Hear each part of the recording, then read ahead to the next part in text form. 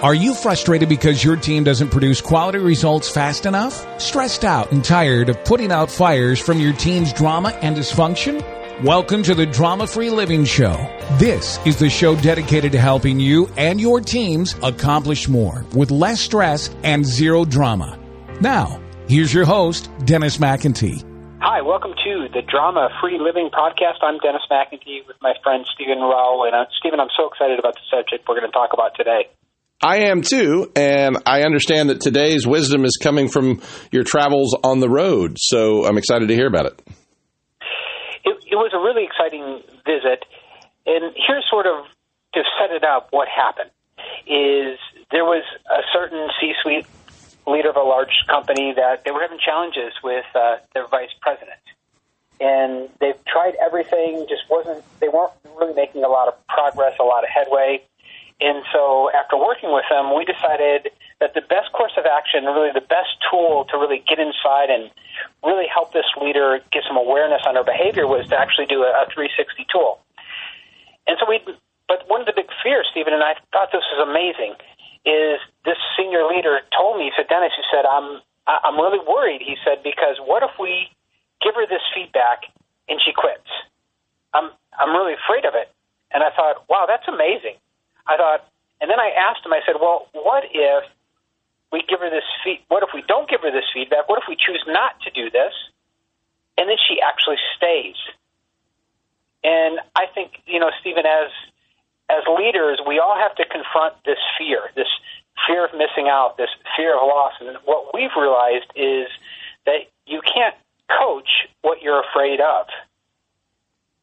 So, Stephen, today we're going to talk to everybody about what are the 3 gifts every leader needs to give their team. Because I think there are 3 gifts, and why don't we just start it off by just giving a gift to everybody right now? What do you think? That sounds great. That's good. Okay, so here's what we're going to do. If you're listening to the podcast, just pull out your cell phone or whatever device, your mobile device, and simply text the word drama-free to 444-999. So the word is drama-free, and text that to 444-999. And what people are going to receive today is they're going to receive our coaching skills checklist. It's 20 skills that leaders need to be able to coach their team to take them out of the drama. Does that sound like a great gift, Stephen? That sounds great. So that's what we're going to do.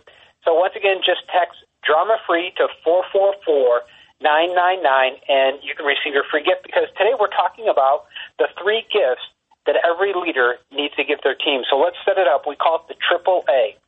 The triple A is every leader needs to give, first of all, their team awareness. They need to give them alignment, and they need to give them accountability. So the triple A leadership gift that every leader needs to give is awareness, alignment, and accountability. So, Stephen, let's dive into it. Sound good? Sounds very good. I'm intrigued to hear about not only the gift of how you do this as the leader, but also I'd love to hear about what happened with this executive team that you ended up working with. I never finished the story. Let's finish it right now. Here's what was so exciting, Stephen, is that they gave her the feedback. They gave this vice president the feedback, and Stephen, her behavior started to change. And here's what was amazing, was they were able to the senior leader was actually able to have a conversation with this vice president. And she said, I was able to tell her things that I haven't told her in years, because after doing the work, she was much more open to feedback. And I thought, wow, that was such a powerful time. But what had to happen is that they had to use some courage to go through the fear of, oh my gosh, what if she, walks away, or what if she quits, or what happens then? And I'm so excited for them because they use courage to go through that fear, and now they've reached a new capability. They've reached a new confidence in their relationship. And here's the great thing. We've already seen results start to improve. Because, Stephen, in our work together as change management experts, we all know that nothing changes until behavior changes. Exactly. So let's kind of dive into the AAA gift here. So the first gift is really awareness. And here's the reality, is that if you cannot see it, you can't change it. And, Stephen, can a fish see water? It's a funny question, but what do you think? Can a fish see water? I don't think so. I don't think it can either. And here's the reality is that the fish can't see water because the fish is in water. And here's what our research has shown after years of working with people is that when you're emotionally connected to the outcome, your focus is always fuzzy. Your clarity becomes cloudy. And that's what happens with team members is they're emotionally invested in the outcomes. And here's the funny reality, Stephen, is that we teach them they have to be emotionally connected, right? Because that's where the passion or the juice or where all the emotion comes from. That motion flows out of emotion. So it's great to have that because that's that drive, that's that passion. But I think as leaders, we have to understand that there's also a negative aspect of emotion, and that is that people's focus becomes fuzzy. It becomes cloudy. They don't see straight. They don't think straight. And here's what we've seen with this particular report, Stephen. I'll never forget as I debriefed this report with this leader is that we had her doing a self-assessment, and then we had other team members do an assessment on their behavior. And Stephen, guess what you think? Guess what the gaps were? Do you think there were any gaps in that? I am curious what arenas or what areas there was a disconnect for sure. Well, what was interesting was there was probably about 10 different areas where this particular vice president scored herself as a 5, that she had excellent skill at that area. And a lot of her team members said she was only a 1 on a scale of 1 to 5, where they saw no skill of that behavior, but she saw that she was a 5.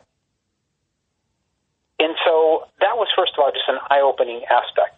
And, Stephen, it was simple things like, is she open to feedback? Was this particular lady open to feedback? She thought she was super open. The rest of the team thought, no, when we give you feedback, you get angry, you get upset, whatever these behaviors are. She thought she was very affirming. The team didn't feel affirmed at all. And here's what happens, Stephen, as we lead. I think we have to lead according to how people's brains work. And people's brains work best when they come to a safe place. But when they feel fear, they're going to cover up, they're going to hide things. But when there's a safe place, then people are going to be open. They're going to be transparent. And she was actually creating an unsafe arena for her team. And here's what happened. Results slowed down. They weren't as effective as they could be. They weren't hitting their goals like they should have been. And a lot of it was because she wasn't an affirming leader. But here's the great news, Stephen. Once she saw it, guess what? Did she explode and get angry, or did she accept it? The great news was that she accepted it. She accepted it, and she owned it. I think on a previous podcast we talked about the SOS method of feedback is that, people have to see it and then own it, and then they'll eventually follow it. So I'm real excited for this leader. So the first gift is awareness. And what we have to do when we're working with people is paint the behavior to them and begin to solicit their own data, because we've realized that people don't argue with their own data. So, Stephen, let's give everybody a quick framework of how they could do that. Sounds good. And so, so here's a great question, is when you see behavior maybe that you're not real happy with, that you're not real satisfied with, then sit down with that person and ask them, hey, let me ask you a question. When blank behavior, when you show up late every day, how do you think you come across to other people? Or when you bully other team members, how do you think you show up? Some kind of framework where you paint the behavior and ask them how they show up, how they think they are perceived. Because what we're trying to do with that framework is that we're trying to get them to step outside of their behavior so that they can change it. Because, Stephen, if you just tell them, they're going to argue with you. People don't argue with their own data. But if you can solicit their feedback, you're going to create faster buy-in. So I think these 3 gifts, people have to continue to give their team all of the time. So awareness is one, and then alignment.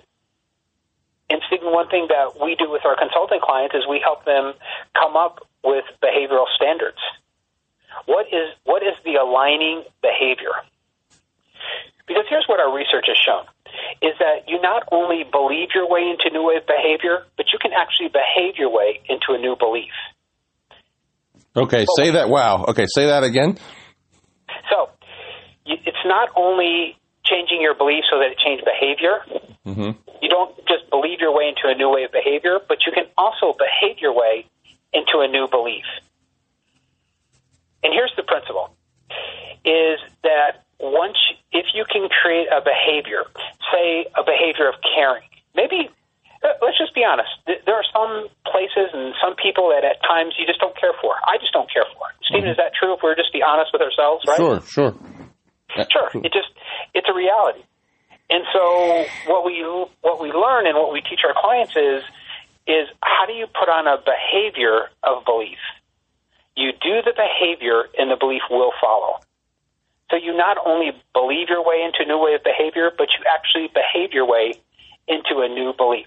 Stephen, maybe the best example is probably about 6 or 7 years ago when I first started running. I hated running. Stephen, I hated it, but I just knew I had to do it. It was an exercise that I could do while I was on the road, and I needed to be a more healthy person, but I hated running. But, Stephen, you know what I did? I just did it. And every day I just committed, I'm going to run, and I'm going to run every day. And so I've been doing that for probably 7 or 8 years now. And, Stephen, there's an amazing thing that happened. It happened just a couple weeks ago. I flew into Washington Reagan there to work with a client to do a workshop. Yep. And, Stephen, you've been there, Washington Reagan, where you're driving along the Potomac on the GW. Sure. And what is awesome, like in the summertime, is there is a trail that runs along the Potomac, and there were groups of runners running on the trail. And, Stephen, as I'm driving, I look at those runners. You know, the thought hit me? The thought hit me, oh, my gosh, I wish I had time to run today. I wish I would have flown in early and got a run in. And then, Stephen, it hit me. I would have never believed that 5 or 6 years ago. That's fascinating. I would have drove along the GW, and I would have looked at those people running, and I would have said, what a bunch of idiots just running. Those guys are crazy. Why'd you ever want to do something like that? Right. But what happened is I actually behaved my way into a new belief structure. And that's what you can do as you create behavioral standards. So you create these behavioral standards as a group, and you say, these are the behaviors that we're going to measure to. These are the behaviors we're going to exhibit. And then as a leader, we keep showcasing the behavior back to people. We keep showcasing what the behavior is and then where the behavioral gaps are and helping people shorten those gaps. Okay, so behavior standards, that's totally different than mission statement and vision statement and the company values and all of that, right? Absolutely, because nothing changes until behavior changes. And so it's totally different. See, the values are the beliefs, maybe say the common beliefs that we all hold, which there's a purpose for that. But, Stephen, to get down to the nitty-gritty, we have to create what are the behaviors.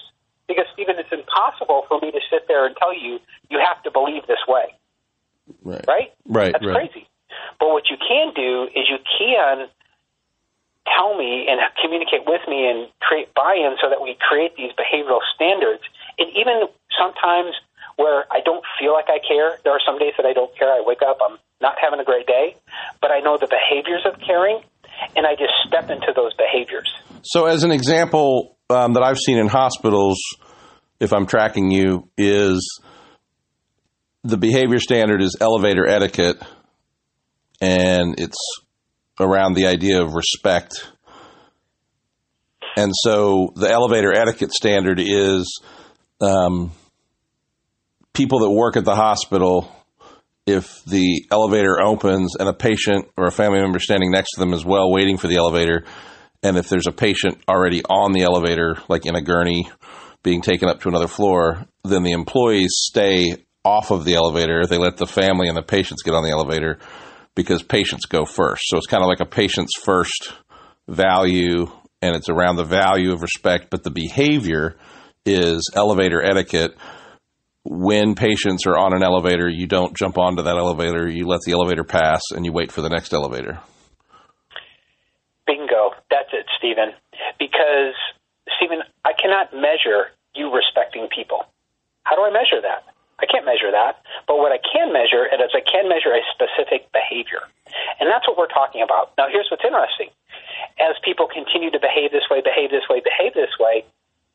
start to change belief. Just like with my running. Yep. I just ran, and then 5 years later I woke up, and Stephen, what's amazing, every morning when I wake up and I go, what am I going to run today? And I actually plan my days around my run. So taking that idea, had that 5 years ago. Right, exactly. So taking that, then what you're saying is that the team or the organization, the company, the culture changes as well. Absolutely. And then when the culture changes, the results change. Okay, so first you have to raise their awareness. The leader has to help the person raise their awareness. Then once the awareness is there, you're now into this stage of alignment. And the first thing is to look at, does the organization have behavioral standards, or does the person know what the behavior standards are, and do they know how to perform or behave to those standards, right? Absolutely. And then once as leaders we create that, then we can start to hold people accountable. We can start to create accountability systems for people where we're actually measuring. And accountability is really all about measuring. And it's really all about, that team members are responsible enough that they're able to give an account. Accountability, able to give an account, where it's driven from the bottom up, not necessarily the top down. But if leaders don't provide the gift of awareness, they don't provide the gift of creating alignment, actually showing me what these behaviors are, then many times, Stephen, it's impossible for me to give back the gift of accountability because I think I'm doing a great job when I'm really not. And really, the behaviors are kind of fuzzy. I know we're supposed to care for people, or we're supposed to respect people, but I don't know what that looks like on a behavioral day-to-day basis. And here's what's interesting, Stephen, is that people bring their own culture to work. Maybe the best example is, I remember I've been married 27 years. And I remember when I brought my wife to my first family reunion. We were married for a couple of years, and I brought her there. And after about an hour, Stephen, she took me to the back room, and she said, Dennis, are you guys crazy? And I was like, what? See, because, Stephen, I come from the kind of family that he who yells the loudest wins the argument. In fact, he who sustains the yelling the longest actually wins the argument. And what I realized is I come from loud land. My wife comes from quiet land. And, Stephen, I thought that culture was normal because I was in it. Bingo. But it wasn't until I actually got married and I saw my wife's family culture, and, there's good and bad about both, but all of a sudden I realized, wow, there's a different way to behave. And that's what happens in our organizations, is that I bring my own culture to your culture, and as a leader, it's their job to help frame to me what the culture is supposed to look like. And Stephen, you don't do that without behavioral standards. So specific behaviors. Because what ends up happening is we create these core values, which, Stephen, they're belief structures that, yes, we absolutely need to have, but we create these core values, but I don't even know how to live them out. And what's even worse is I think I'm living them out, and I'm actually not. So the way you're talking about this, behavior standards aren't something that the C-suite from the top down, they just carve them in stone and pass them down through the organization. My hunch is what you're saying is just like you and your wife came together and then said, okay, so those are the two cultures we come from. So now what culture do we want in our own family? What you're saying is, I would bet that the best behavior standards come when organizations, yes, led by the people at the top, the senior leaders, but what they do is they get the staff, the frontline people, to contribute to what should the standards be. Would that be a good hunch? Bingo. Totally got it. It really becomes this social contract. Because here's what happens is culture is made up of sort of three questions that have to be answered. Is, as a leader, what do I need from my team? And then as a team member, what do I need from my leader? And then the third question is, when we do disagree, how do we resolve conflict? How do we handle conflict? And culture is this continual needs negotiation question that happens. Mm-hmm. And what behavioral standards do is it makes it very clear. And then when people have clarity, they have certainty. They have a lot more security.